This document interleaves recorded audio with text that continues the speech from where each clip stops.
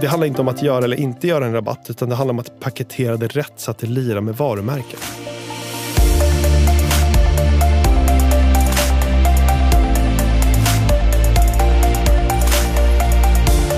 Hej och välkommen till Detaljhandelspodden avsnitt nummer 51. Och vi som pratar är som vanligt Jonas Arnberg och Magnus Olsson. Och idag är vi ju taggade till tårna, är det så man säger? I alla fall mer taggade än någonsin, för vi har en fantastisk gäst och förebild får vi säga. Björn Pålman Spenger från Fashion Tech Group och även grundare och ledare, hostare, vad säger man, av podden Framtidens e-handel. Varmt välkommen hit. Stort tack, vilka fina ord. Ja, men det är du verkligen värd. Jag älskar din podd och kan rekommendera alla ni som gillar oss att också lyssna på Framtidens e-handel. Vi har en fantastisk sponsor i e-boxen och innan vi börjar så kan vi väl berätta lite grann om deras satsningar framåt. Hur många boxar finns det nu? 1300 boxar, tror du eller ej, i 54 av Sveriges kommuner, och med det så når e-boxen 45% av Sveriges hushåll. Och nu har man ju rätt offensiva planer på att utöka det snabbt, eller hur? Alltså till Black Friday julhandel har vi 1600 boxar och årsskiftet är vi uppe i 2000 boxar som därmed når 5,5 miljon invånare. En riktigt bra infrastruktur för e-handel.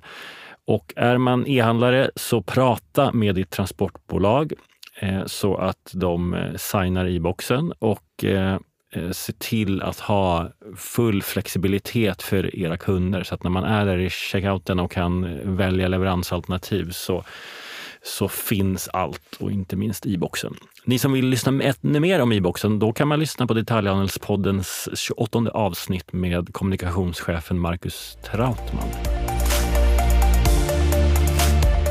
Vi måste prata om Fashion Tech Group. Vi kommer prata väldigt mycket D2C som vi har pratat väldigt mycket om i den här podden, eller berört mycket, men som du Björn kan väldigt mycket kring. Vi kommer snacka såklart e-handelsfrossan. Vad händer inför finalen på året med Black Friday och sådär. Och såklart snacka om just framtidens e-handel. Men kan du börja berätta om dig och Fashion Tech Group? Ja, men exakt. Alltså jag har ju länge tyckte det är jäkligt kul att göra olika projekt. Mitt första projekt var ju en moppesida. När man är 14 bast så vill man ju ha moppe, men man får inte ha det för du måste vara 15 bast för att få köra moppe. Så att jag startade en moppe-hemsida, vilket var ett super random projekt. Jag lärde mig programmera med liksom HTML for Dummies och JavaScript for Dummies, böckerna som jag norpade från brorsan. Kunde man surfa på moppar istället för att ha en, så att säga? Nej, men jag är fortfarande lite moppenörd. Alltså jag älskar ju moppar, jag älskar att köra moppe och även då, jag var liksom besatt av moppar, så jag byggde ju ett moppe-community. Vi hade moppeforum, vi la upp trimtips, jag la upp varenda moppemodell, vi hade moppeträffar, vi la upp moppefilmer, så vi lanserade Moppenet The Movie 1, 2, 3, 4, 5. Och på de här moppeträffarna så kom det ju liksom hundratals moppar och så åkte vi runt här i Stockholm från Vallalla-grillen längs Sveavägen och sådär. Så att sjukt nördigt, men jag tyckte det var extremt kul. Och det var min första e-handel faktiskt. Det här var ju typ 20 år sedan. Motorburen ungdom alltså. Men då är vi, strax efter millennieskiftet. Exakt. Ja. Och för lyssnarna kan jag säga att moppehjälmen står här på poddbordet och lyser. Men ser snabb ut. Exakt. Och sen så pluggade jag till civilekonom, mest för att förväntningar fanns från mina föräldrar i Stockholm och i USA. Och sen så jobbade jag som managementkonsult i 1 år efter det. Och efter det så startade jag, min fru och hennes brorsa ett bolag som heter Confident Living som säljer möbler, som var egentligen liksom ett steg att komma tillbaka till e-handeln. Det var ett multibrand store, eller är ett multibrand store inom möbler och heminredning. Vi körde all in på produktsortimentet. Vi hade en tes någonstans om att valmöjligheterna man vill ha inom möbelsegmentet är oändliga. Du vill liksom ha ett ovalt soffbord i valnöt med en viss höjd, kanske en viss längd, kanske en viss bredd med vissa ben. Så att då sa vi att vi kör all in på produktsortimentet. 100% dropshippades direkt från producenterna hem till slutkunderna. Och i slutet så hade vi någonstans runt 35 000 produkter från liksom 350 plus leverantörer. Så i teorin så låter det här fantastiskt bra. men vadå? Men det finns fortfarande kvar? Det finns kvar. Vi sålde det till ett bolag som heter Kitchen Time i Uppsala. Men det som var utmanande var ju logistiken skulle jag säga. Alltså eftersom allt dropshippades både i Sverige lokalt hem till slutkunderna men också globalt, och eftersom marknaden då var långt efter där vi är idag. Alltså det var ingen som trodde på e-handel inom möbelsegmentet då. Vi drog till Älvsjö på möbelmässan där varje år och blev liksom utskrattade. Men vi sålde aggressivt. Vi besökte varenda monter. Vi hade samma pitch mot samma beslutsfattare år efter år. Och så fick vi in lite nya lampmärken och nya möbelmärken varje år. Och breddade sortimentet på det sättet. Så det var en väldigt lärorik men också en sjukt svettig period. Alltså det var ju ett tufft projekt att exekuta med tajta marginaler. Vi hade en bruttomarginal på 38% tror jag. Och lite för tidigt. Men du, Fashion Tech Group då? Berätta om vad du gör idag. Exakt, så efter det här projektet så sålde vi det och då pausade vi livet i 2-3 år. Och då craftades Fashion Tech Group som jag driver idag.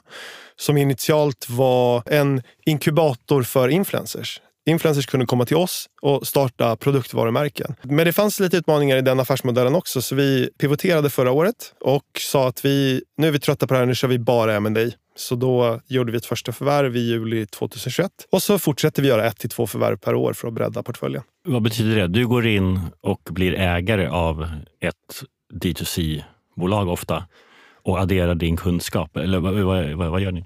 Exakt, alltså nummer 1 köper alltid majoritetsposter. Och sen nummer 2 så går vi inte bara in med att liksom köpa aktier utan vi går in med väldigt mycket värde. Och tesen vi vill ha i casen som vi köper är att kunna 10xa på 3 år. Så att vi vill ju kunna komma in med värde och accelerera tillväxten väldigt fort. Och ett återkommande problem hos entreprenörer är ju att de är så sjukt produkt- och varumärkesfokuserade. De älskar produkt och brand, men de kan inte liksom e-handelsgamet eller e-handelsspelet. Så det är oftast 3 saker som vi behöver stötta med. Det ena är supply chain, alltså hur kan man skala supply chain, hur kan man öka antalet drops och se till att storsäljare alltid finns i lager och så vidare. Det andra är marknadsföring. Alltså hur ska vi sätta upp ett performance marketing-maskineri som stöttas av en mängd e-mail flows och liknande. Och det tredje är ju organisation. Alltså hur bygger man en e-handelsorganisation som till skillnad från de flesta e-handelsbolagen inte är så jäkla beroende av grundarna. Utan där man faktiskt bygger ett management och faktiskt tar in ganska kompetent personal i ganska tidiga skeden för att bygga ut grundarna över tid. Och vilka varumärken har ni idag? Vi har 3 brands. Det största heter Mikuta, mikuta.com. Ett klädvarumärke som säljer i Benelux. Det andra heter Perf Studio som också säljer mycket i Benelux, USA och liknande. Som är ett activewear-brand. Och det kan man hitta på Perf, alltså perff.com. Och det tredje heter moistbymoist.com. Alltså det heter Moist då. Och det är ett väldigt innovativt brand det sista. Det gör vi tillsammans med ett gäng svenska influencers. Och det är ett hype-brand. Det ska sälja slut på liksom 5 minuter. Det gör det också. Så vi släpper produkter där en gång per månad. Och för att kunna komma in på Moists hemsida, för att kunna köpa ens, så måste du först spela ett spel. Så inför varje dropp så är det ett nytt spel. Och då spelar du det här spelet och tar dig igenom det och klarar poängen som du måste klara av. Och sen så får du access till produkterna. Och den här processen brukar ta 5-10 minuter och sen är allt slutsålt, inklusive speltiden. Så det är ett klassiskt hype-brand med ett lager av gamification. Det är inte den traditionella topplistan utan helt annat. Spendera tid och... Beyond Facebook-annonsering kan man säga. Ja. Sen driver du ju en fantastisk podd. Varför gör du det och hur får du tid och hur går det? Nej, men för 2 år sedan så startade jag Framtidens e-handel. Jag har liksom i 10+ år varit besatt av podcasts. Jag har ju lärt mig genom podcasts egentligen. Och alltid älskat mediet, så att det kändes väldigt naturligt att starta en podd. Och sen att folk råkade lyssna på den var egentligen en ren slump. Och idag så känns det nästan som att podden håller på liksom... Nej men, alltså den är så mycket större och så mycket mer betydelsefull än vad jag någonsin hade kunnat tro. Så det är fantastiskt kul. Den skulle kunna bli en heltidssysselsättning för dig. Nej men 100%. Och nu är den ju outsourcat så mycket det bara går. Alltså jag lägger 2 timmar per avsnitt och sen så laddar jag upp det i Google Drive och sen så tar Mikaela över därefter med klippning och publicering och beskrivningar och så vidare. Men absolut, här skulle man kunna bygga en hel business kring podden, absolut. Björn, Du har ju varit verksam väldigt länge inom e-handeln. Vad är skillnaden från att du började med Confident Living en gång i någonting som nu känns som e-handelns stenålder, nästan åtminstone bronsålder, jämfört med när du lanserar nya drops idag? Hur går det till? Man kan ju liksom ta det ännu tidigare och kolla på moppesidan. På moppesidan så hade vi ett formulär folk fyllde i och sen skickade vi det med postförskott till slutkunden. Alltså det saknades ju typ IT-stöd för att bedriva e-handel ens. Och ville man starta en e-handel år 2000 då kostade det liksom 120 mil att sätta upp det. Det var ju det Boxman och de företagen gjorde. Och sen så har det hänt extremt mycket. Jag skulle säga att sen så förbättrades internet, bredbandet kom och då så blev multi-brand store, alltså alla Sportamors och liknande, ganska hypade. Alltså e-handelstillväxten kom helt enkelt. Fler folk köpte på e-handel och Postnord rullade ut det här utlämningsställen i Sverige, vilket för kunderna då underlättade liksom hela beteendet. Och sen dess så har det ju skett otroligt mycket nya förändringar. De stora är väl liksom mobiltelefonen, alltså smartphonen som kom. Och efter det så har dessutom sociala medier kommit. Och varje sån här händelse har ju liksom förändrat e-handeln i grunden. Och jag skulle säga att vi är exakt där nu igen. Alltså just nu inom e-handel så förändras det så extremt mycket så det är nästan skrämmande hur fort det går. Och jag skulle säga att tidigare så var det helt andra framgångsfaktorer inom e-handel än vad som gäller idag. Alltså i ett multi-brand store så var det väldigt drivet av att liksom synas på prisjakt, synas på price runner och sätta upp Google Ads och den sortens flöden. Idag så handlar det betydligt mycket mer om att förstå sociala medier, om att bygga ett starkt community som är betydelsefullt för slutkonsumenten och om att kunna marknadsföra i sociala medier som TikTok och Facebook. Och stötta det med ett maskineri av e-mail flows. Men och kan vi bara hjälpa lyssnarna förstå, för nu är du inne på liksom en D2C-affärsmodell. Förklara skillnaden tydligare mellan multibrand-logiken och D2C-logiken. Precis, alltså det finns ju 3 e-handelskategorier kan man ju säga. Det ena är ju direct to consumer. Man säljer direkt till konsument som ett varumärke. Det andra är ju multi-brand store där man säljer andras varumärken. Och det tredje är marketplace. Ett exempel på det är ju till exempel eBay. Så du äger inte varumärkena, du äger inte lagret men du förmedlar själva affären. Och min expertis någonstans ligger ju historiskt sett genom Confident Living i multi-brand store-segmentet men nu för tiden egentligen inom direct to consumer. Och det baseras på de här 2-3 årens paus som vi tog efter att vi sålde förra bolaget. Där vi liksom funderade på vad gick bra och vad gick dåligt på Confident-tiden och hur kan vi applicera det här på något nytt. Och en liksom smärtpunkt för oss var ju bruttomarginalen. Alltså bruttomarginalen på 38% tyckte vi var seg. Och man kan väldigt enkelt 2x den och få upp den till de 75+% som vi alltid har idag i våra varumärken. Och tillvägagångssättet är ju att ta bort mellanhänderna. Alltså istället för att jag som varumärke säljer till en återförsäljare som i sin tur säljer till slutkonsumenten, det vill säga man delar på bruttomarginalen tillsammans med återförsäljaren, så kan man som varumärke sälja direkt till slutkunden. Det är precis det Kaja Cosmetics gör. Och det innebär ju en helt annan bruttomarginalskalkyl och det möjliggör att göra helt andra saker då. Alltså du kan ju lägga betydligt mycket mer på marknadsföring till exempel. Du kan hitta på många fler saker. Det är helt andra saker som styr en direct-to-consumer-affär kontra en multi-brand-affär. Men multi-brands onlines framtid då, hur ser du på den? Kommer de tvingas eller blir det att merga med den fysiska handeln och liksom omni-konceptet? För vi ser en hel del. Vi hade Adlibris häromdagen som ju har avsikt att köpa Pocket Shop. Vi har Skin City, Kicks och det finns ju massa som vi har sett där det fysiska och det digitala möts. Är det framgången för multibrandarna online eller vilken väg tror du de tar? Det tror jag absolut. Alltså multibrand stores växer ju framförallt nu 2022 när det finns mycket förvärvsmöjligheter. Växer ju kanske lite saktare än D2Cs men de har ju en mycket tydligare förvärvsstrategi än vad direct-to-consumer brands har. Så jag tänker på bolag som till exempel då Happy Homes som jag gissar kollar på att liksom inte bara utöka franchise-möjligheterna och antalet butiker där utan också att liksom direkt gå in och förvärva. Kan inte kommentera det, men det är inte omöjligt. Jag tänker, för jag tycker du är inne på någonting spännande här med de här olika formaten som växer fram, och jag kan inte låta bli att göra jämförelsen med fysisk handel, där vi liksom har haft en fackhandel, specialiserade liksom mindre butiker, vi har haft multibrands i form av varuhus, och sen så har vi marknadsplatsen i form av torget. Och de här har ju haft olika liksom tillväxtkurvor, och de har aldrig växt lika mycket samtidigt.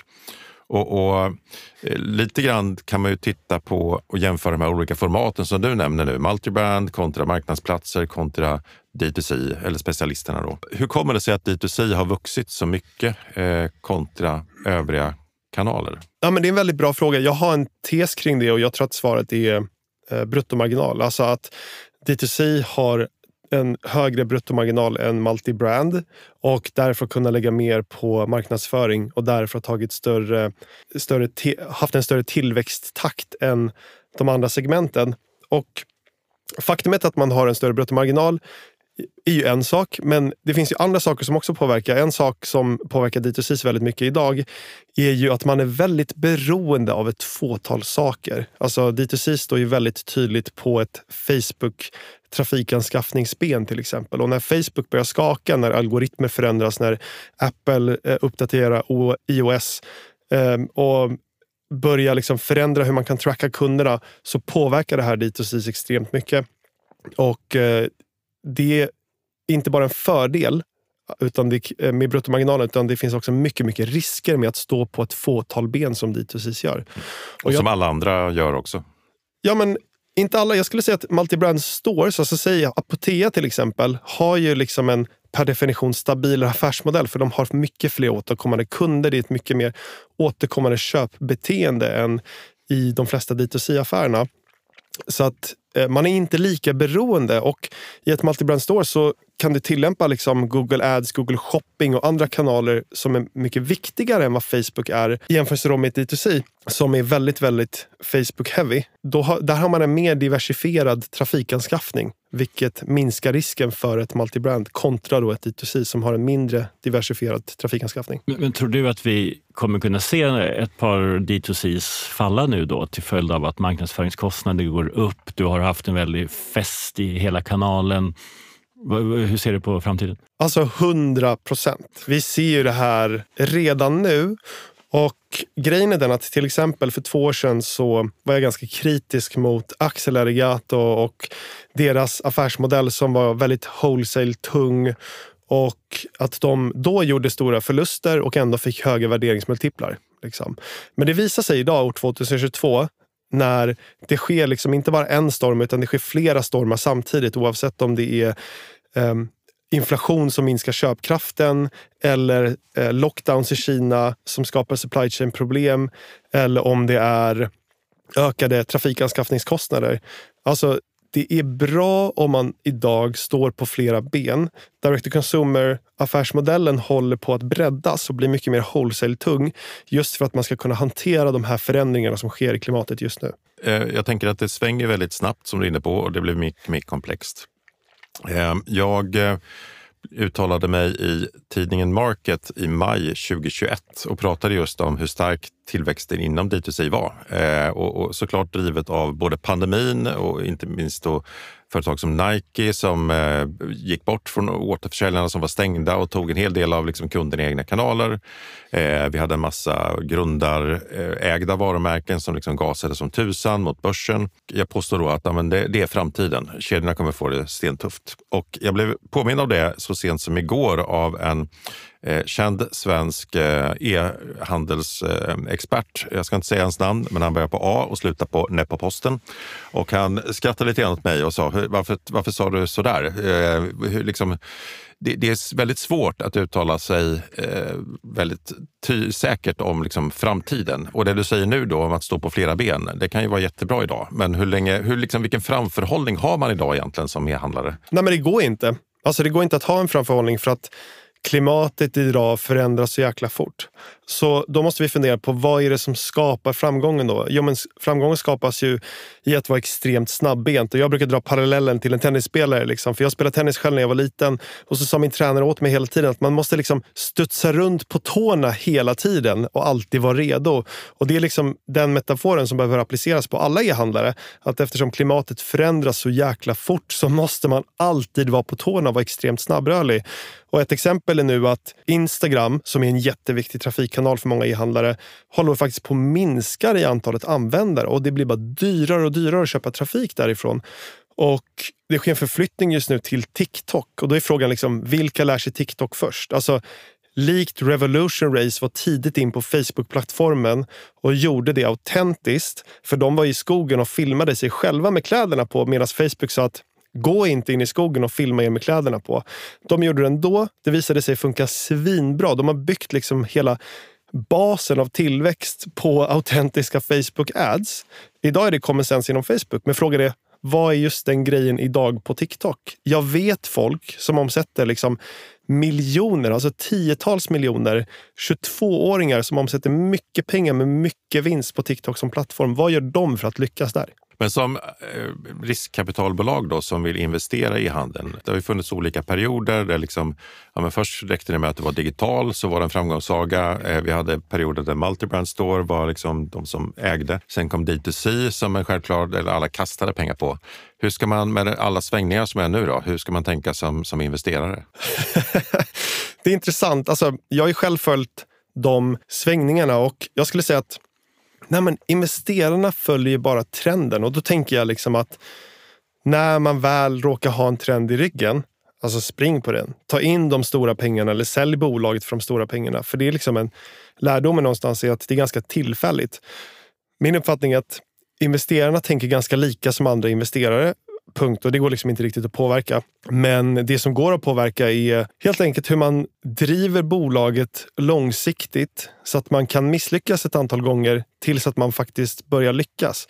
Alltså det är det här med tur och otur. Liksom. Att man måste vara snabb på fötterna, man måste testa mycket saker. Det mesta som man testar funkar inte, men till slut så funkar det. Och när det väl funkar, skala skiten ur den grejen. Ett annat exempel är ju Daniel Wellington som liksom innoverade micro-influencer gifting egentligen. De byggde ju också återigen initialt hela den initiala tillväxttakten på att ge bort klockor till influencers mellan 100 till 300 000 i following. Liksom. Samtidigt finns det ju de som, vi har haft ett antal gäster här som har pratat om att det här galna förväntningarna på e-handeln, att du säger själv liksom växa 10 gånger på 3 år, att det inte liksom är hållbart, utan nu måste e-handeln växa upp och förstå att det är liksom långsiktighet som gäller, skapa vinst och inte satsa på de snabba pengarna. Vad säger du till dem? 100%. Alltså, man får kolla på hur klimatet ser ut just nu och så får man anpassa sig efter det. Just nu så säger klimatet att du måste vara lönsam och prioritera det över tillväxt. Jag tror att det kommer säkert att svänga igen i framtiden någon gång. Och då kanske man ska tänka om helt enkelt. Så att jag tycker liksom, istället för att bli arg eller irriterad på förutsättningarna som man har, så anpassar man sig enligt förutsättningarna och försöker tillämpa det till sin fördel. Alltså tycker man TikTok är pain in the ass eller tycker man TikTok är toppen och försöker lära sig det, eller tycker man att det är en kostnad med kundtjänst, eller ska man kanske fokusera på att bygga ett community istället och bygga värde för kunden? Det är ett perspektiv man väljer liksom. För att avrunda då e-handelshistorien där, vi började väldigt enkelt, sen började vi bygga multibrand stores, sen blev det D2C över det hela, eller det som växer väldigt mycket nu. Sen har vi ingen aning om vad som händer på TikTok och alla de affärsidéer som uppstår inom olika communities på TikTok. Men och bara för att så här, D2C-grejen, det du säger, för att göra den stabil då, så bör man gå mer mot återsäljare igen. Är vi inte tillbaka då till, alltså ska jag bli återförsäljare till en multibrand store till exempel som rear ut mitt varumärke? Det var ju det som liksom skapade D2C-vågen från början, att man inte ville lägga, man var så här, jag hämtar hem hellre en mindre försäljning och där jag har kontroll på priset och varumärket än att lägga ut det på någons plattform som Zalando bara rear ut mitt varumärke. Hur ser du på den liksom konflikten mellan vad D2C och återförsäljare? Nej, men jag tänker att det är sällan svart eller vitt. Alltså det är lätt att försöka vara svart eller vit. Vi kör inga rabatter eller vi säljer inte till wholesale och liknande. I min värld så handlar det om att i det här fallet liksom riskdiversifiering. Och om du bara kör direct to consumer så kan den affären i sig vara väldigt lönsam. Men den affären i sig har också mycket risker för att den beror på ett fåtal saker. Om 1 eller 2 ben försvinner eller börjar skaka, till exempel Facebook ads och höga logistikkostnader, då kan liksom hela den affären stagnera och till och med dö. Det är det vi ser idag inom direct to consumer. Alltså bolag som har vuxit tidigare 100% year over year med 15% nettovinst. De är inne i negativ tillväxttakt ibland idag och torskar mycket pengar. Liksom. Så då tänker jag riskdiversifiering, det vill säga att man också börjar tillämpa wholesale som en kanal. Man gör det istället för ad hoc så gör man det strategiskt. I våra brands så tillämpar vi wholesale på så sätt att vi vill göra strategiska samarbeten med återförsäljare som delvis genererar lönsamhet men som delvis också visar upp respektive varumärken på rätt ställen på rätt sätt så att det genererar brand value. Och skillnaden är lite att man kommer då från ett D2C-perspektiv och kan välja att vraka lite. Den tidigare återförsäljarlogiken upplever jag kunde vara lite att man var lite offer. Ja, men vi måste skicka grejerna till Intersport Stadium och Zalando och sen så rer de ut det till Black Friday. Men nu kanske man kan vara lite mer att välja. Precis, och sen behöver man inte sälja till Intersport och Stadium nödvändigtvis, utan min erfarenhet är att det finns så otroligt mycket återförsäljare att välja på. Framförallt ett D2C är liksom globalt från dag 1 oftast. Så du har ju stora och små butiker och butikskedjor över hela Europa och världen och välja på. Så att då kanske man väljer bort ett Stadium och sen så kanske man väljer 10 mindre men mer liksom brandbetydelsefulla återförsäljare istället. Det kommer ner till liksom att faktiskt vara aktiv i sin strategi igen. Det jag ser många e-handlare gör är att de är ganska passiva i strategin eller att de är väldigt svarta eller vita i sin strategi. Så att istället för att vara så svart eller vit så tycker jag man istället ska försöka ha en strategisk approach, tänka igenom någonting ordentligt och sen rulla ut det med stolthet eller vad man ska säga. Så man vågar följa sin strategi som man definierar. Men är inte det så att många e-handlare är väldigt rigida i liksom hur man startade och hur man fick sina första framgångar och så är det svårt att ändra det. Det sitter i organisationen. Och det där är ju faktiskt en klassiker. Alltså e-handelsorganisationer är ju väldigt grundarstyrda. Det är oftast en eller några grundare som pejsar på, som har gjort allt från start, som har problem att ta in en vettig organisation och ett vettigt management och som underrekryterar längs vägen och tar in 22-åringar istället för 47-åringar till bolaget. Men om bolaget ska mogna, om bolaget ska ta nästa nivå och kunna fortsätta växa så behöver man liksom kanske till och med överrekrytera. Så att 100%. Det här är ju också väldigt mycket kopplat till vad som skapar framgången inom e-handel. Alltså ofta så börjar man ju själv eller med ett litet team som grundare och de gör allt tills man når 50 mil. Och sen så börjar man ta in team och sådär. Så det är lätt att fastna i det mentala mindsetet att man ska fortsätta göra allt när man egentligen istället ska göra som Rickard Lyko har gjort. Där han liksom byter lite sin person och sitt engagemang och sitt tillvägagångssätt och sitt ledarskap i de olika stegen. Ända upp till en liksom miljardomsättning. Sättet han är entreprenör i bolaget idag skiljer sig jättemycket mot sättet han var entreprenör i bolaget för 5 år sedan eller 10 år sedan. Och det är en superstyrka. Det finns faktiskt, slå mig nu, det finns en organisationsteori eller en modell som beskriver det du säger nu av en snubbe som heter Adises som pratar om företagets livscykel och hindren för att växa över tid. Och då pratar han till exempel om grundarfällan. Där när grundaren inte vågar eller kan släppa taget av verksamheten, då kommer man också frysas med grundarens liksom förmåga att leda en organisation. Och det stämmer ju 100%. Alltså min idol inom det här är Daniel Ek. Jag skulle säga att Daniel Ek är den som har genomgått de fetaste personliga utvecklingen under sin bolagsresa. Det går liksom inte att ta det längre. Från att vara en programmerarnörd och sen har han säkert gått igenom liksom 10-12 olika steg tills där han är idag. Och idag så befinner sig Daniel Ek i ett skede där han inte behöver göra ett skit operationellt utan han kan sitta på sitt rum och bara fundera, likt Warren Buffett också. Han bara läser tidningar hela dagen för han måste ta ett makroperspektiv i det han gör. Det är olika saker som krävs för att nå framgång i olika skeden i bolaget som entreprenör. Och det måste man förstå. Vi hade ju Rickard Lyko här i podden för något halvår sedan och på frågan då, nu har de ett mål att komma upp i 8 miljarder eller något sånt där, så frågade vi, okej, men när du har nått det, vad gör du då? Men då funderar jag på hur jag ska nå 80 miljarder. Alltså det kom väldigt spontant i att det var väldigt fascinerande. Men om vi skulle gå över och prata lite grann om läget just nu då. Nu har vi avverkat historien, vi har avverkat olika skäl och strategier för till e-handeln att växa. Nu kommer vi in i ett läge där det inte längre är så mycket glass och ballonger. Konjunkturen viker, räntorna går upp, hushållens köpkraft minskar. Och det här möter då företag som är liksom vana och programmerade att växa. Hur funkar liksom det för psyket hos e-handlarna? Och kommer alla liksom att kunna ta sig ur den här tillväxtspiralen och landa i en liksom hållbar affär? Till att börja med så kommer långt ifrån alla kunna göra det, tror jag. Alltså vissa kommer att gå under, vissa kommer att förvärvas och vissa kommer liksom att stagnera över tid och kämpa sig kvar men liksom utan tillväxt. Men det kommer också finnas vissa som kommer väldigt, väldigt starka ur det som händer just nu. Och i media så målas e-handelsklimatet upp just nu som väldigt drastiskt, återigen väldigt svart eller vitt. Och för att förstå det här så måste man ju stycka elefanten. Och det finns ju ett antal faktorer som har hänt just nu. Den ena faktorn är ju att vi har ganska svåra jämförelsetal 2022. För att 2021 så var det en pandemi som var global och nu är det ingen pandemi som är global. Och vi har tuffa jämförelsetal helt enkelt mot föregående år. Den andra aspekten är ju supply chain-utmaningar och då har det ju delvis varit förseningar och delvis varit ökade priser inom produktion. Och där skiljer man sig också åt. Alltså om man producerar lokalt i Europa så är man lite mindre påverkad för att man måste skeppa varorna lite kortare distanser.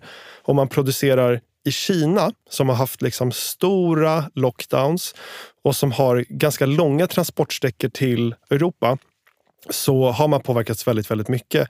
Jag ska säga att det var därför Naked gjorde den här extrema förlusten förra året för att det var liksom stora supply chain problem. Man var tvungen att flyga in bikinis i september någon gång. Det var liksom extremt utmanande. Sen så har vi ju såklart ett krig plus en hög inflation och det här påverkar köpkraften och gör att folk är lite mindre sugna på att shoppa, så folk kanske förändrar sitt shoppingbeteende, väljer att lägga sina pengar på mat istället för på kläder eller andra sällanköpskategorier. Och den fjärde saken är ju förstås trafikanskaffningen som har blivit betydligt mycket dyrare, alltså ungefär 20% dyrare än tidigare. Och det här beror ju på delvis utbud och efterfrågan på Facebook, delvis att liksom Facebooks ekosystem inklusive Instagram håller på att gå ner i antalet användare. Men också för att Apple har gjort vissa förändringar i sitt ekosystem som gör att Facebook har tillgång till mindre data, så targetingen blir sämre helt enkelt. Så de här 4 sakerna, det vill säga minskad köpkraft, supply chain problem, dyrare trafikanskaffning och svåra jämförelsesiffror. Det här är ju 4 shitstorms som händer samtidigt för e-handlarna.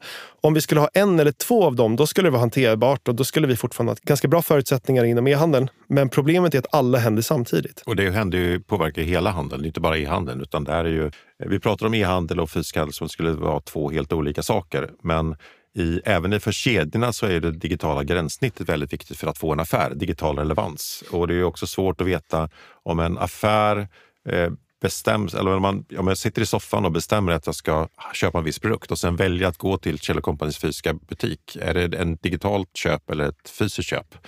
Bara för att transaktionen görs på ett visst ställe så är det inte nödvändigtvis att det är liksom icke-digitalt. Och kopplat till det du pratar om återförsäljare nu så blir det ännu mer tydligare att nu är det verkligen den här gråzonen där vi bara ska fundera på hur kommer vi att få folk att handla hos oss. Det här är ju anledningen till varför typ alla i Equities direct-to-consumer-innehav nu håller på att bredda till wholesale. För att liksom trafikanskaffningen, delvis genom wholesale men också genom pop-up stores, är liksom billigare. Alltså kundanskaffningen är billigare i ett Mall of Scandinavia än genom ett Facebook Ads ekosystem istället. Så att det finns ju en tydlig trend, som du säger, som är delvis driven av att ett Mall of Scandinavia är sugen på att signa dig som ett direct consumer brand ganska billigt. Du kanske bara betalar 15% revenue share, så kostnaden är kanske 25% inklusive personal för dig, samtidigt som du pröjsar 40% för att köpa en kund i den digitala världen. Så att 100% att liksom fysisk handel och digital handel håller på att smälta ihop nu. Och nu säger du det som man började säga i USA redan 2019 när anskaffningskostnaderna hade börjat öka, att hyran är den nya customer acquisition cost. Exakt. Du nämnde att e-handeln förändras igen just nu när vi började det här avsnittet. Är det just det här med återförsäljarnas vikt och det fysiska gränssnittet, eller finns det fler saker som förändras? Nej, men det är ju jättemånga saker som förändras samtidigt. Jag skulle säga huvudgrejerna som förändras just nu är delvis förflyttningen till nya sociala plattformar. Till exempel Pinterest har blivit mycket större. Till exempel TikTok växer ju väldigt fort. Men också det som vi pratade om nyss då, det vill säga att den digitala handeln, e-handeln, håller på att smälta ihop med den fysiska handeln. Vilket ur e-handlarens perspektiv då är drivet av en billigare kundanskaffning fysiskt. Hur skulle du ta dig an TikTok till exempel? Om du var en e-handlare eller en butik. Alltså att jag ser ju hemma hos mig, jag har en 12-åring och en 15-åring och väldigt många köpbeslut som vår familj fattar kommer ju från TikTok, oavsett om det är liksom dagens pasta eller liksom resmål eller jag har en dotter som har börjat läsa böcker plötsligt. Alltså väldigt mycket kommer från den kanalen. Hur ska jag ta mig an det? Nej, men det är viktigt att fatta att de här förändringar inte är ett hot mot e-handeln. Min uppfattning är att många som har jobbat inom någonting i 10, 20, 30 år tycker att den här förändringen är jobbig. Och det är klart den är, för att den kräver en viss kraftansträngning. Men det är också jättestora möjligheter. Och jag skulle säga att på TikTok så har man inte knäckt nöten än. Alltså det finns ingen industristandard för hur man ska gå tillväga för att skala på TikTok. Och samtidigt så håller TikTok på att utveckla sin handelsplattform väldigt mycket också. Till exempel så ryktas det om att de under Q4 här i år ska lansera en slags marknadsplats där man kopplar ihop varumärken tillsammans med influencers på plattformen. Inte för att sälja produkter utan för att köpa content. Så då skulle e-handelsvarumärken köpa content från influencers. Tack vare plattformen så blir det här någonting som är skalbart. För att alternativet är att du sitter manuellt och kontaktar 600 microinfluencers för att köpa content från dem. Så plattformen gör att det blir skalbart och då får du loss hur mycket content som helst som du kan återanvända i ads och liknande. Och den här sortens förändringar är stora möjligheter för om man förstår sig på det. Likt Revolution Race förstod sig på att du ska göra autentiskt content i skogen medan ingen trodde på det. När man förstår sig på det här, då har man en jättestor konkurrensfördel och kan liksom bygga bolaget på det i några år. Shein har vi som ett exempel. Du är ju lite Shein-expert eller du har tvingats uttala det en del i alla fall. Och de har ju lyckats med att inte bara ha en fantastiskt billiga produkter och jag lägger ingen värdering i det. Det finns nog många som tycker att det är ett skitföretag med alldeles för billiga grejer och inte så hållbart så. Men om vi bortser från det och bara ser hur liksom affärsmodellen ser ut så har de ju åtminstone lyckats med att knyta till sig en kundgrupp som inte bara handlar där utan också visar upp vad de handlar via en TikTok-hål eller en Shein-hål. Där de typen av plattformar blir stora, kommer vi få se fler internationella aktörer bli stora i Sverige då? Jag tycker Shein är ett bra exempel också för att de är ju liksom smutskastade i media. Men jag skulle också säga att risken med Shein eller de 100 andra Shein-kopior som finns i Kina också, att man inte ska underskatta det de gör. För det de potentiellt kan göra är att liksom omkullkasta H&M's affärsmodell. Så det här är ju gigantiska värden som kan gå upp i rök på väldigt kort tid. Liksom. Och anledningen till varför de kan omkullkasta ett H&M eller Zara är för att de helt enkelt säljer samma produkter till halva priset. Man måste vara jäkligt försiktig med att trycka bort de här problemen. Och om istället så försöker vi, likt vi analyserade tidigare problemen på marknaden just nu med liksom supply chain och inflation och så vidare, så kan man också stycka Shein-elefanten någonstans och kolla vad de gör och vad vi kan lära oss utav dem. Och det Shein har gjort är att de har tagit saker och liksom 100 eller kanske 1000xat det. Alltså, och de sakerna som de har gjort är att det handlar ju om delvis supply chain och delvis marknadsföring. Supply chain är ju extremt svårt att skala för att inom mode så är det väldigt många fysiska moment. Och de har ju gjort det otroligt snabbt att ta nya produkter till marknaden och att ta många produkter till marknaden. Och man gör det dessutom extremt strategiskt, det vill säga att man kollar på sociala medier vilka produkter som trendar just nu. Och om en Kim Kardashian har på sig en röd klänning på fredagskvällen så lovar jag att den röda klänningen finns att köpa på Shein på lördag morgon. Det är en aspekt, att automatisera supply chain och att göra det liksom inte 10 gånger bättre än Zara utan 1000 gånger bättre än Zara. Och Zara släpper ju 12 000 nya produkter per år och senast jag kollade hade Shein 50 000 nya produkter igår på en dag. Men sen tycker jag pris är en grej och supply chain och så. Men en annan grej är ju engagemang hos kunden och delaktighet i den kundgruppen som jag upplever att de är väldigt duktiga på. Exakt, och om man kan skala supply chain då kan man garanterat också skala marknadsföring. För tidigare så har man ju varit väldigt manuell i förfarandet om att kontakta och signa och så vidare. Men liksom, likt man lyckades skala supply chain i Shein så har man också lyckats skala influencer marketing till exempel. Och det är därför Shein har extremt många följare på TikTok. Det är därför de har en målgrupp som är så extremt engagerad och kan göra så otroligt många Shein-hauls. Det har ju blivit en grej på TikTok till och med Shein-hauls. Så att det där är jäkligt svårt att göra. Det sprider sig nu. Man kan få en GKs-haul och så det är en del som lyckas kanske. Ja men precis, men då kanske de gör 10 sådana i veckan medan Shein gör liksom 800 sådana om dagen.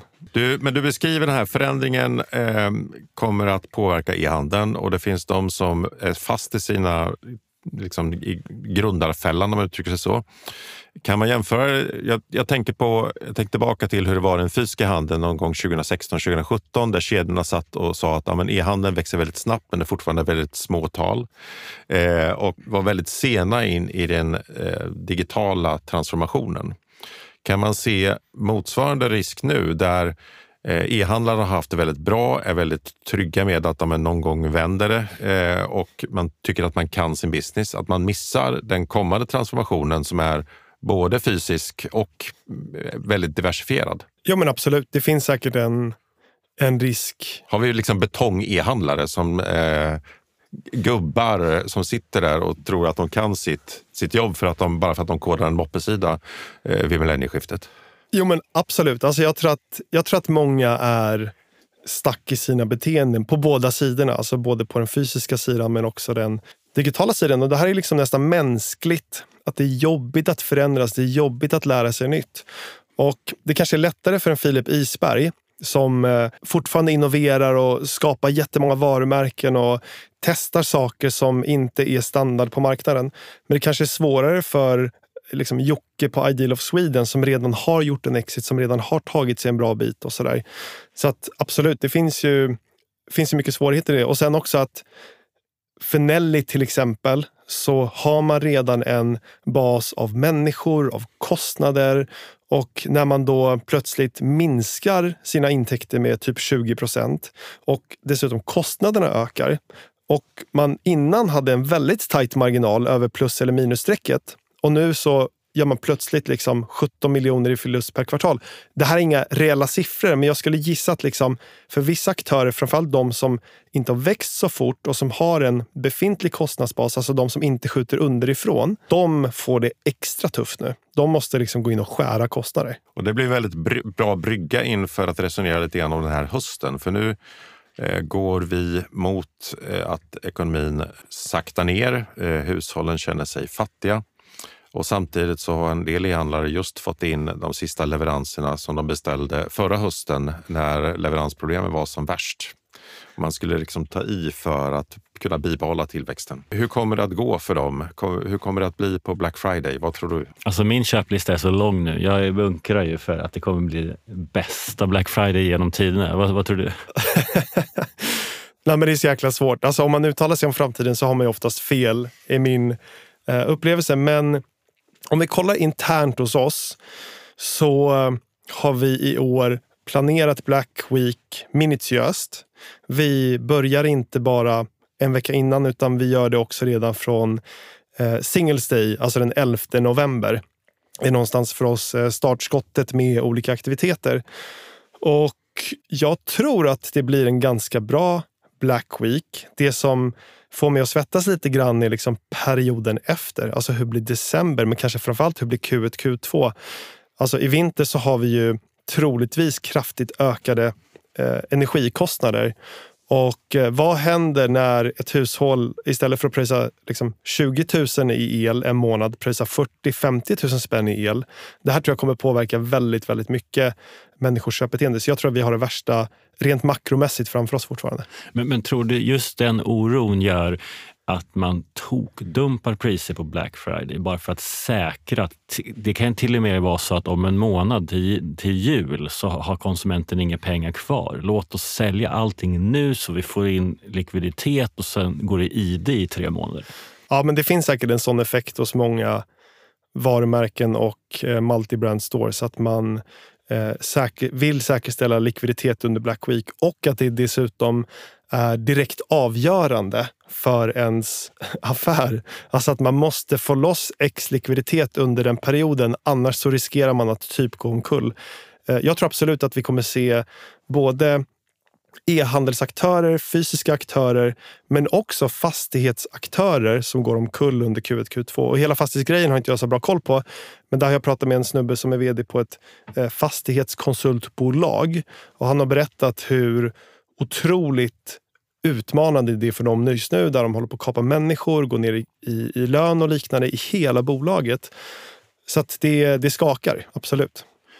Men kan vi bara gå tillbaka till din Black Friday-strategi? För det tycker jag är intressant. Om vi tittar på Black Friday, hur det har utvecklats. Har det funnits i 10 år kanske? Och du har liksom e-handlare som importerade det lite som en rolig grej för att visa upp att man finns på nätet. Och jag upplever att de första prissättningsstrategierna då var ganska enkla. Vi kör 30% rabatt på hela sortimentet och sen så insåg man att det var ingen jättebra idé. Så har man börjat hitta samarbeten med leverantörer och vissa produkter. Och liksom, hur ser en smart Black Friday-strategi ut idag? Precis, alltså det där kan man ju dra hur långt som helst och det beror säkert på bolagets mognad, hur mycket eller hur komplexa saker som man gör under Black Week. Och det vi gör internt, det är inte jag som kommer på de här idéerna, men det vi gör internt är att börja med att kolla på vad har vi för overstock.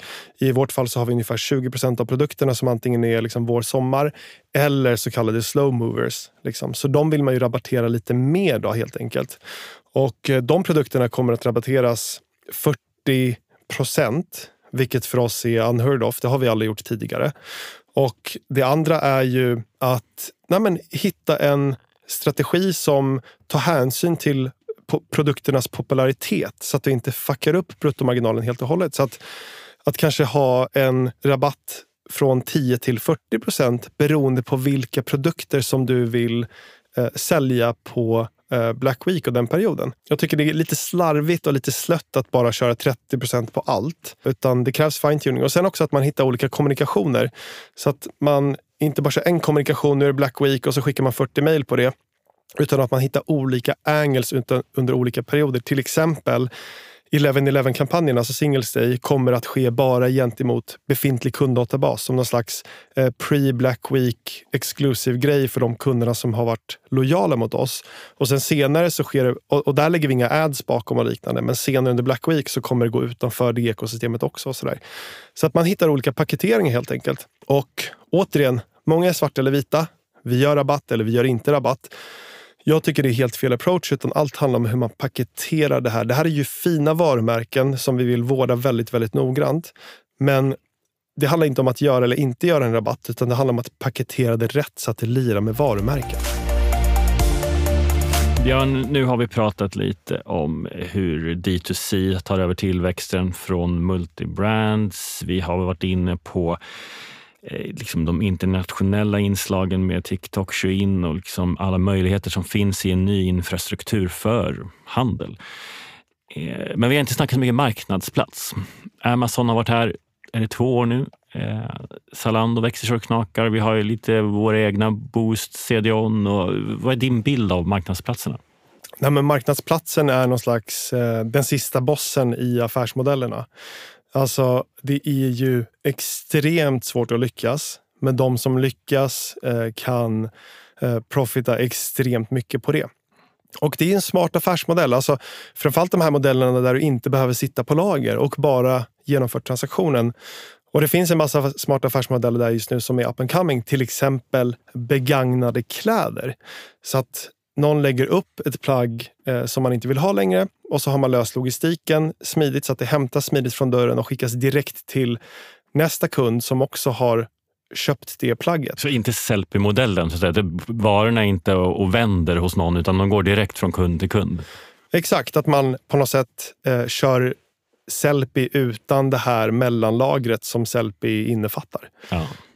Och så, det finns en massa affärsmodeller och de är superspännande, men de är svåra, de är extremt kapitalberoende. Det blir väl väldigt mycket blocket av det då, alltså för då ska kunden själv fota och så där. För det Sellpy gör är väl ändå att det gör att det ser ut som en fräsch e-handel, men det blir ju väldigt kostsamt då. Jag kan säga att Blocket just nu håller på att pivoterar just exakt till den här affärsmodellen. Alltså, de har ju tagit bort kostnaden för att lägga upp annonsen i de flesta kategorierna och de håller på att addera de här tjänsterna som jag pratade om, logistiktjänster, försäkringstjänster och liknande. Och det är ju deras framtida affärsmodell. Om 2 år så kommer Blocket garanterat försöka ta den kakan i Norden. Häftigt. Och den stora bjässen då? Vad händer? Alltså Amazon tror jag ligger och bubblar där år efter år och just nu så kanske de inte är jättebetydelsefulla. Kanske inte om 5 år heller, men vad händer om 20 år? Jag är säker på att de kommer att äta marknadsandelar över tid. Och Amazon är ju sån gigant. De har så mycket pengar. Om de skulle vilja betta på Norden som marknad så skulle de kunna göra det på 2 sekunder och påverka den här marknaden kraftigt. Så det är ju risken. Frågan är snarare liksom om/när de ska göra det. När de har tid. När de har tid. Just nu så gör de ju väldigt mycket olika saker och ja, om de vill betta på Norden och döda så kommer de kunna göra det. Även om det är lite back nu 22 så bara mellan 18 och 21 så fördubblades e-handeln i Sverige. Och vi tror ju att den kommer att fördubblats igen om 5-7. Om man kan mäta på det sätt man gör idag. Verkligen, det blir mindre intressant. Så här, vad där. Som en gäst till dig sa här om veckan att e-handel är ju liksom en kanal, inte en affärsmodell längre. Utan Oskar var det tror jag, Oskar, så det var väldigt bra. Men då är frågan så här, e-handeln har fördubblats på 3 år. Hur ser handeln ut om 57 år när e-handeln har fördubblats igen? Jag sa faktiskt till Staffan på Verdin, Staffan, jag älskar e-handel. Jag vill göra det här liksom i 10, 20, 30 år till. Kommer jag att bli liksom utkonkurrerad eller bortautomatiserad eller något sånt? Och han sa faktiskt det att ja, alltså förr eller senare så kommer ju den här transformationen från fysisk handel till digital handel att ha skett. Och då så kommer det att vara en ny grej. Liksom. Och då kanske jag behöver personligen pivotera in i det. Det kan vara liksom the metaverse eller vad det nu än kan vara. Men om man kollar liksom på kort sikt och medellång sikt och säkert också lång sikt om man definierar det till 10-15 år så är jag helt övertygad om att e-handel kommer fortsätta att växa med kanske i snitt 20% year over year och att e-handel fortfarande är ett väldigt bra bett man kan göra de kommande 10-20 åren. Så att jag kommer vara kvar i det och jag har ju sett tidigare att det har funnits pikar där folk har bara velat kasta pengar på en för att det är ett sjukt hett investerarklimat. Men jag har också sett motsatsen där det är liksom helt dött och snustort. Alltså att alla bara backar undan. Och det här är ju de kortsiktiga trenderna. Och min gissning är att likt tidigare cykler de senaste 100 åren har varit var 7:e till 10:e år ungefär. Och den här gången har den varit lite längre för att vi pumpar in asmycket pengar i systemet som en konsekvens av en global pandemi. Men jag skulle gissa att de här cyklerna också har en tendens att fortsätta. Så att jag förväntar mig ju att om 2 år så har det normaliserats lite. Om 4 år är folk lite glada igen. Om 7 år så kommer folk att känna sig riktigt täta igen för att bopriserna har gått upp igen. Och allt det här liksom drivs av staten och av pengatryckande och av ränteläget och sådär. Så det kommer inte vara så här för evigt även om det känns som det. Så mitt tips är att sluta nöta nyheter, sluta leva i känslan av det som kastas på en utan att så här, försöka göra något kreativt och konstruktivt utifrån de förutsättningarna som man har just nu. En take på det då. Vilka kommer bli vinnare de kommande åren? För alla kommer inte deppa samtidigt. En del kommer liksom fortfarande hitta de här nycklarna. Kan du ge liksom några exempel på några som du tror man ska följa efter eller titta lite extra på? Nej, men exakt. Och de som till exempel, och nu pratar jag om ett helt annat segment, alltså sitter du på lite cash och så tänker du shit, nu ska jag köpa hus. Då är det ett fantastiskt tillfälle, för lägenheter har gått ner 10% hittills, men hus har gått ner i snitt 20% och kommer säkert att gå ner mycket mer i vinter på grund av elpriserna som är väldigt höga för ett hus men väldigt låga för en lägenhet. Det finns alltid möjligheter i alla klimat. Det är samma sak med retail och e-handel och liknande. Så de som är lönsamma nu eller som har kapitalisering och sitter på lite pengar kan till exempel göra superbilliga förvärv, eller så kan man ta mycket större marknadsandelar än vad man kunde göra i en högkonjunktur. Så att det finns mycket styrka att hämta i de här tiderna. Och de som tar sig igenom det här kommer att vara de bolagen som har fetast värdering om 5, 6, 7, 8 år. Alltså om man klarar av att ta sig igenom det och om man dessutom kanske klarar av att innovera och att skapa nya saker under den tiden, då kan man stå som en stor vinnare om 5-7 år, tror jag. Om du tittar på Fashion Tech Group, vad har hänt då? Då har ni 10x några av de här som du har gått in i. Nej, men exakt. Vi håller på med ett förvärv just nu som är jättespännande och det omsätter 3,7 miljoner euros senaste året. De är jättelönsamma, gör 40% i nettovinst. Och det är ett case som är, ska man säga, underexekutat. Det vill säga att man kan göra X, Y och Z och sen så kan man skala det väldigt fort. Och det är den sortens case som vi vill hitta år efter år. Det vill säga, vi har den befintliga portföljen, den ska växa och den ska växa med lönsamhet. Och utöver det så ska vi göra 1-2 förvärv per år och de ska växa väldigt, väldigt kraftigt. Och då tror jag om 5 år så kommer vi ha en portfölj på kanske 10-12 brands totalt och stå ganska stabilt. Vi önskar dig stort lycka till med det och det låter ju som att du har insikterna för att lyckas. Insikter som ger bra utsikter. Ja, och som ni alla som lyssnar ju kan ta till er och bara gå hem och exviera på. Björn Pollman Spenger, det här har ju varit ett otroligt trevligt samtal. Vi skulle ju kunna hålla på, det känns som att vi skulle kunna hålla på en timme till och grotta ner oss i massa saker som vi inte har hunnit med. Men vi kanske kan få se dig som gäst någon gång i framtiden. Det tycker jag, det är samma. Ni får vara med i podden. Ja, det är jättegärna med. Men stort tack för idag och alla ni som lyssnade, tack för att ni var med. Stort tack. Ses snart igen. Hej då.